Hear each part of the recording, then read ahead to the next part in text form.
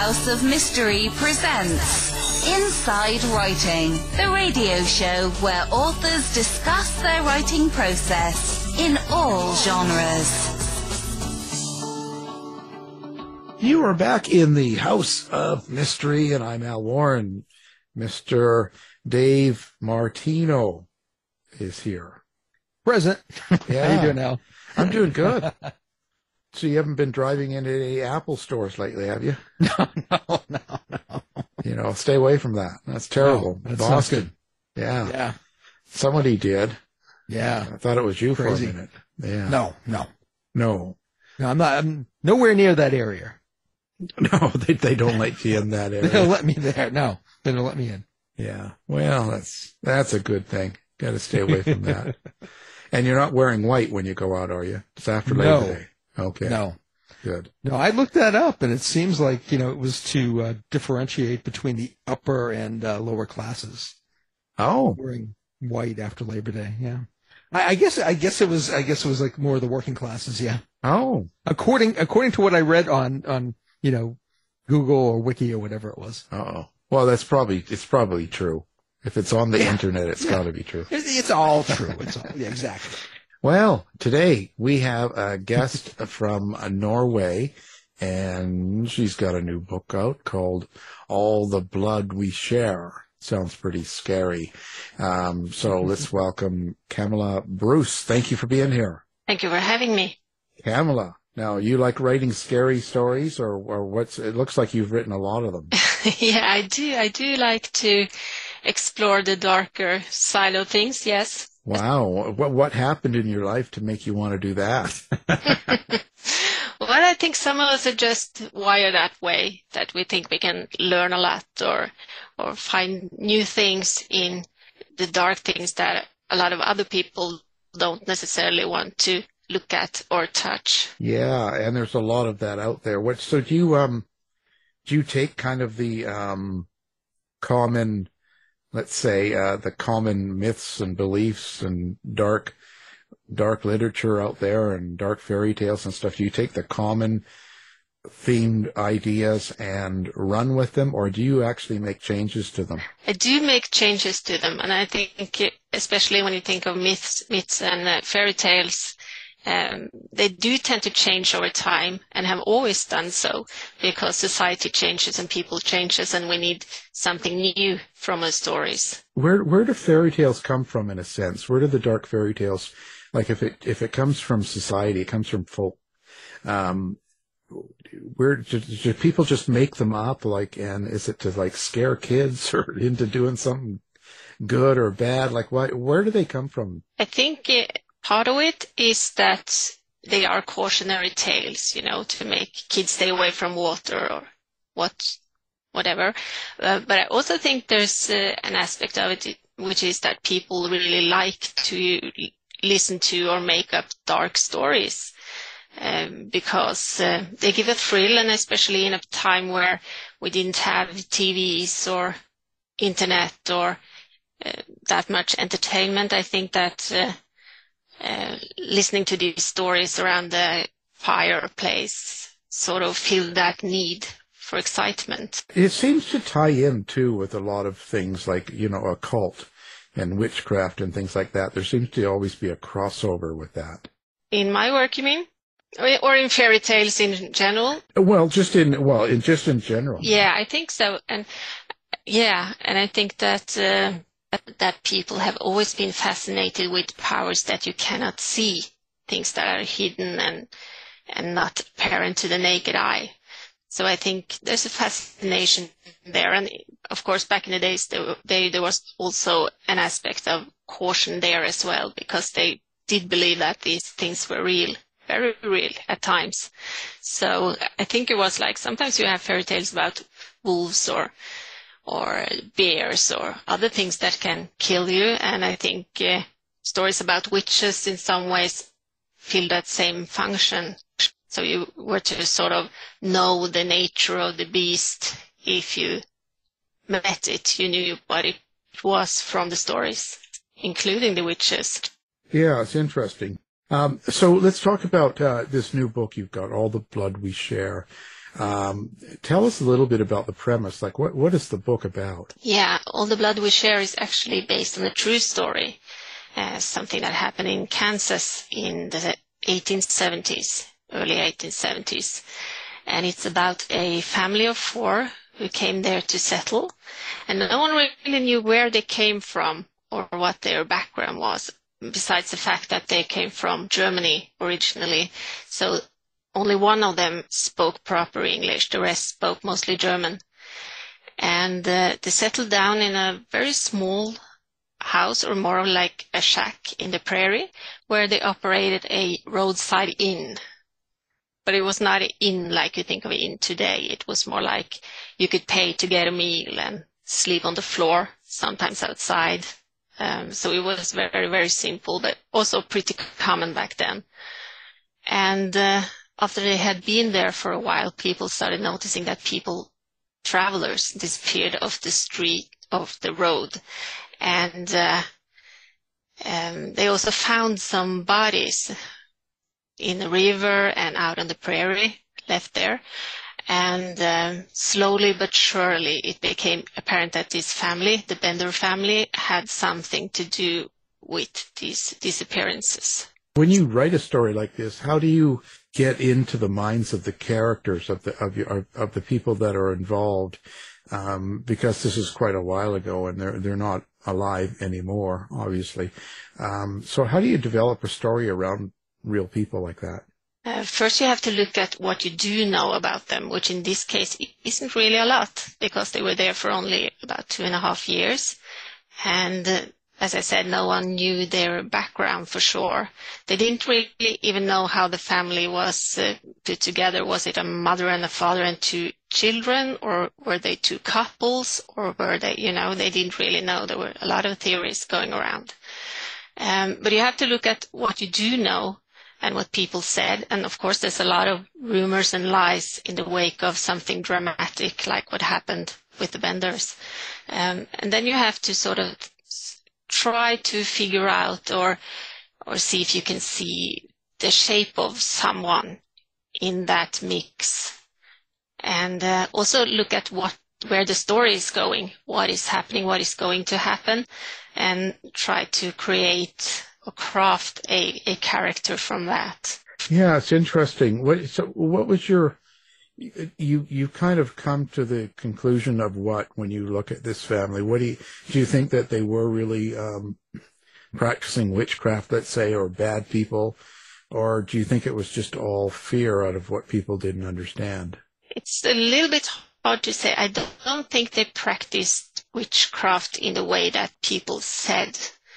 Because that was, it was actually one of the first things that drew me to the story, because it reminded me so much of European witch trials and transcripts from European witch trials, because you had all these elements that you usually don't come across anymore when you talk about witchcraft, like shape-shifting into cats and stealing milk from your neighbor through rags and things like that, which sounds pretty much like it comes from the 16th century instead of the 19th century.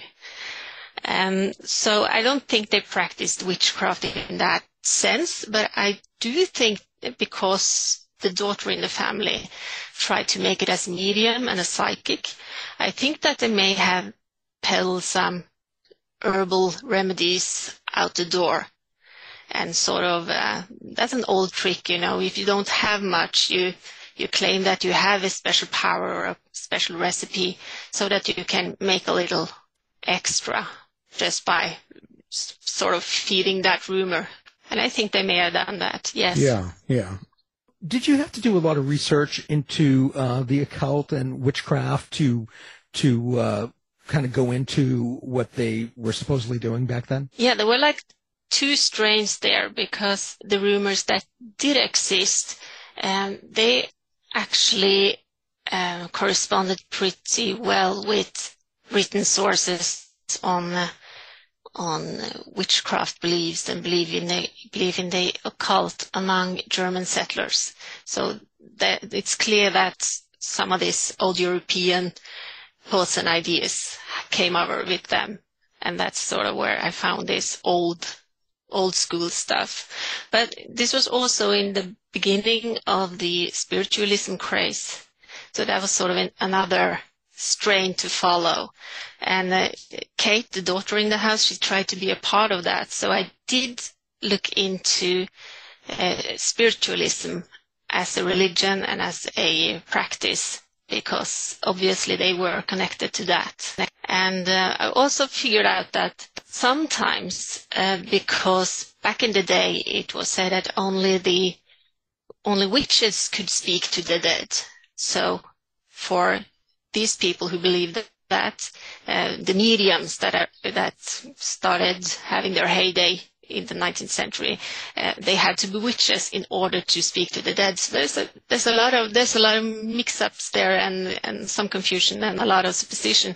So it was very fascinating to follow the different strains of occult beliefs. So what did they actually end up doing to the family? Were they prosecuted for the crimes? No, they were not. They when they figured out that the people of Cherrywell were onto them, they packed up and left. And people found their carriage, their wagon. They had this rickety old wagon, and they found that, and the family dog and a lot of belongings, but they did not find the family. So there was a huge manhunt, and the press was following it closely, and there was a lot of reported sightings of the Bender families, either together or one or two of them or one. And there were even a couple of false arrests because people thought they had found some of the Benders, and it turned out not to be. So, but in the end, they didn't find them, so no one knows what happens to them. Wow. That's, it's interesting. What makes you gravitate to a story like this? I think that in my first novel, based on true crime, in the Garden of Spite, which was about a Norwegian immigrant, so that's why it felt close to me. There was this lone killer who did everything by herself. She set up house, she invited men in, and she killed them on a huge scale. But the Benders, they worked together. It was like a group. So I think it was the idea of how does something like this happen within a family? How do they interact with each other, and how do the family dynamics change when they start a life of crime together? What do they say to each other over dinner? I think that was what fascinated me most in the beginning. Yeah. I'm wondering how you create your dialogue, especially for characters who are, historical and stuff. Are you pulling from anything from the historical record? Are you pulling from news reports or anything like that, from even other people who lived at that time? Or is it more imagination and just going down that road to create dialogue? I know some authors of historical fiction, they really try to make the language as authentic as possible. But my experience is that for a lot of contemporary readers, that becomes a little too difficult to understand, So I'm trying to walk a middle ground there.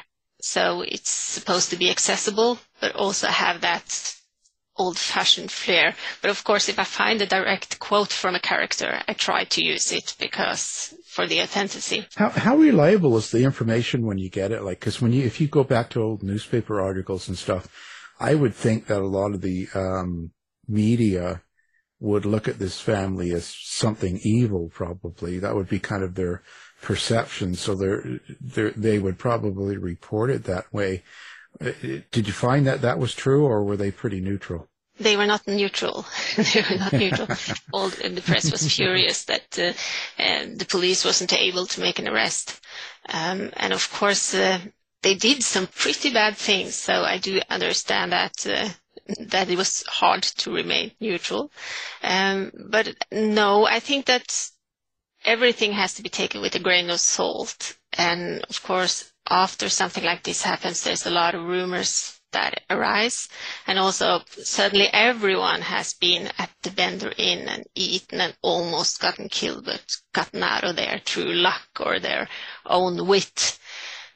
So you have to sort of sort the stories, what is likely to be true and what not likely to be true. But Yeah, I ate there and I got sick. yeah. But something that's not true, I can still use it if it suits my story. So that's the upside to not writing completely realistic. Yeah. Well, what did they actually get accused of doing, or what did the townspeople think that the Bender family had done? How many people had they killed, or what was it that they had done to people? When they had guests at the inn that they thought had money on them, because a lot of people were traveling with large amounts of money at that time to buy land or things like that. They would feed them and make them feel at home, and then, according to legend, one of the Benders would come up behind a curtain which they had, which separated their private quarter from the front of the inn. There was a canvas curtain, and the person behind the curtain would strike with a hammer in the back of the head of the person who sat there eating his dinner. And when he got sick from the blow, they would tip him back into a shallow cellar that they had under the house, and then they would cut their throat. And they did that several times. So in addition to the body that was found in the river and the 2 bodies that were found in the prairie, they found about 10 or 11 people out behind the Bender Inn. So they were at it for quite some time. Now, the people that they found in the back of the Bender Inn, how were they killed? They were killed with first a hammer blow to the head, and then the throats were cut. And the police didn't find any evidence or couldn't charge them with anything, eh? Well, they ran away, so they couldn't, but it was clear that it was their doing, yes. Were there any surprises that you found when you were doing the research on this story? I think the biggest surprise, there were some of them. I was constantly surprised, but what surprised me the most was that it was them, because the people of Cherry Vale, they were worried that people disappeared off the road, and they were suspicious, but they never sort of figured out that it was the Benders, and that's very curious to me. When you finish writing this book and you get it out and stuff, does it change your attitude toward people you meet on the street, or people that your neighbors? I do think that maybe you get a little bit suspicious, but then again, it's very rare that people you meet are serial killers. That's the ultimate bad luck. But I also think that one of the reasons why I'm so drawn to these stories about the serial killers is because we think of them as monsters, which they are. They're definitely monsters. But I'm also curious about where is the human in the monster? Where does the line go? Where does the person end and the monster begin? And that's sort of what draws me to them, because I'm curious, because they're so different from us. Yeah, do you ever wonder why a serial killer does stuff like that? And in this particular case, if it's all true, you have a family of 4 people that are doing it all as one unit. So why 4 people would get together and serial kill per se? Do you ever wonder how? And yeah, because I always wonder, how would that conversation come up? Yeah, I think that the rumor goes that they already had a shady past, that one of them had killed someone in Pennsylvania. And I think that makes sense, that things like these, they are like accelerating. It's maybe start small or with just one thing or 2 things, and then you sort of, I think it's the same thing as in a cult, that your boundaries are being pushed all the time because other people talk you into it. And you maybe seduce each other into thinking this is not so bad if you look at it from this or that angle. So I think that when there are several killers who work together, they are able to coax each other into it in a way.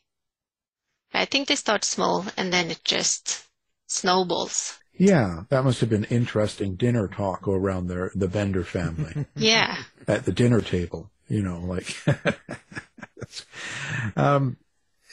So what do you think when you do something like this? Does this make you want to write another book in the same sort of genre? Yeah, this is actually my second one based on true crime. I did one before on Belganes, a female serial killer who originally came from Norway, from the same part of Norway as I am from. So she felt sort of relatable to me. In a sense, to a certain point, yeah. And it is slightly addictive because you get this mixture of thriller and true crime and historical fiction, which I think it's really fun to work with. Well, I'm wondering, when you're doing these historical crime fiction type novels, how much literary license do you need to take to dramatize the story, or are you able to kind of stay in the, within that true arc of the story that happened in real life? So I had to take a lot of creative limits, but in my first book there were a lot more facts known, so I could sort of piece together what I had. But then too, you had to, even if you know the facts, you don't know what they thought or how they felt or who they were when no one was looking. So that's things you have to make up, and especially in terms of motive, because it's not always clear. Yes, it's the money, but is it just the money? Would you do something so horrible just for money? And then you have to sort of look into them and try to come up with reasons that aren't readily apparent. Yeah, it's strange, How did you get into writing, period? Where did it start for you? Writing in general, or yeah? Yeah, like writing books. I think I've always written, but I was a late bloomer because I didn't get serious before I was in my 30s.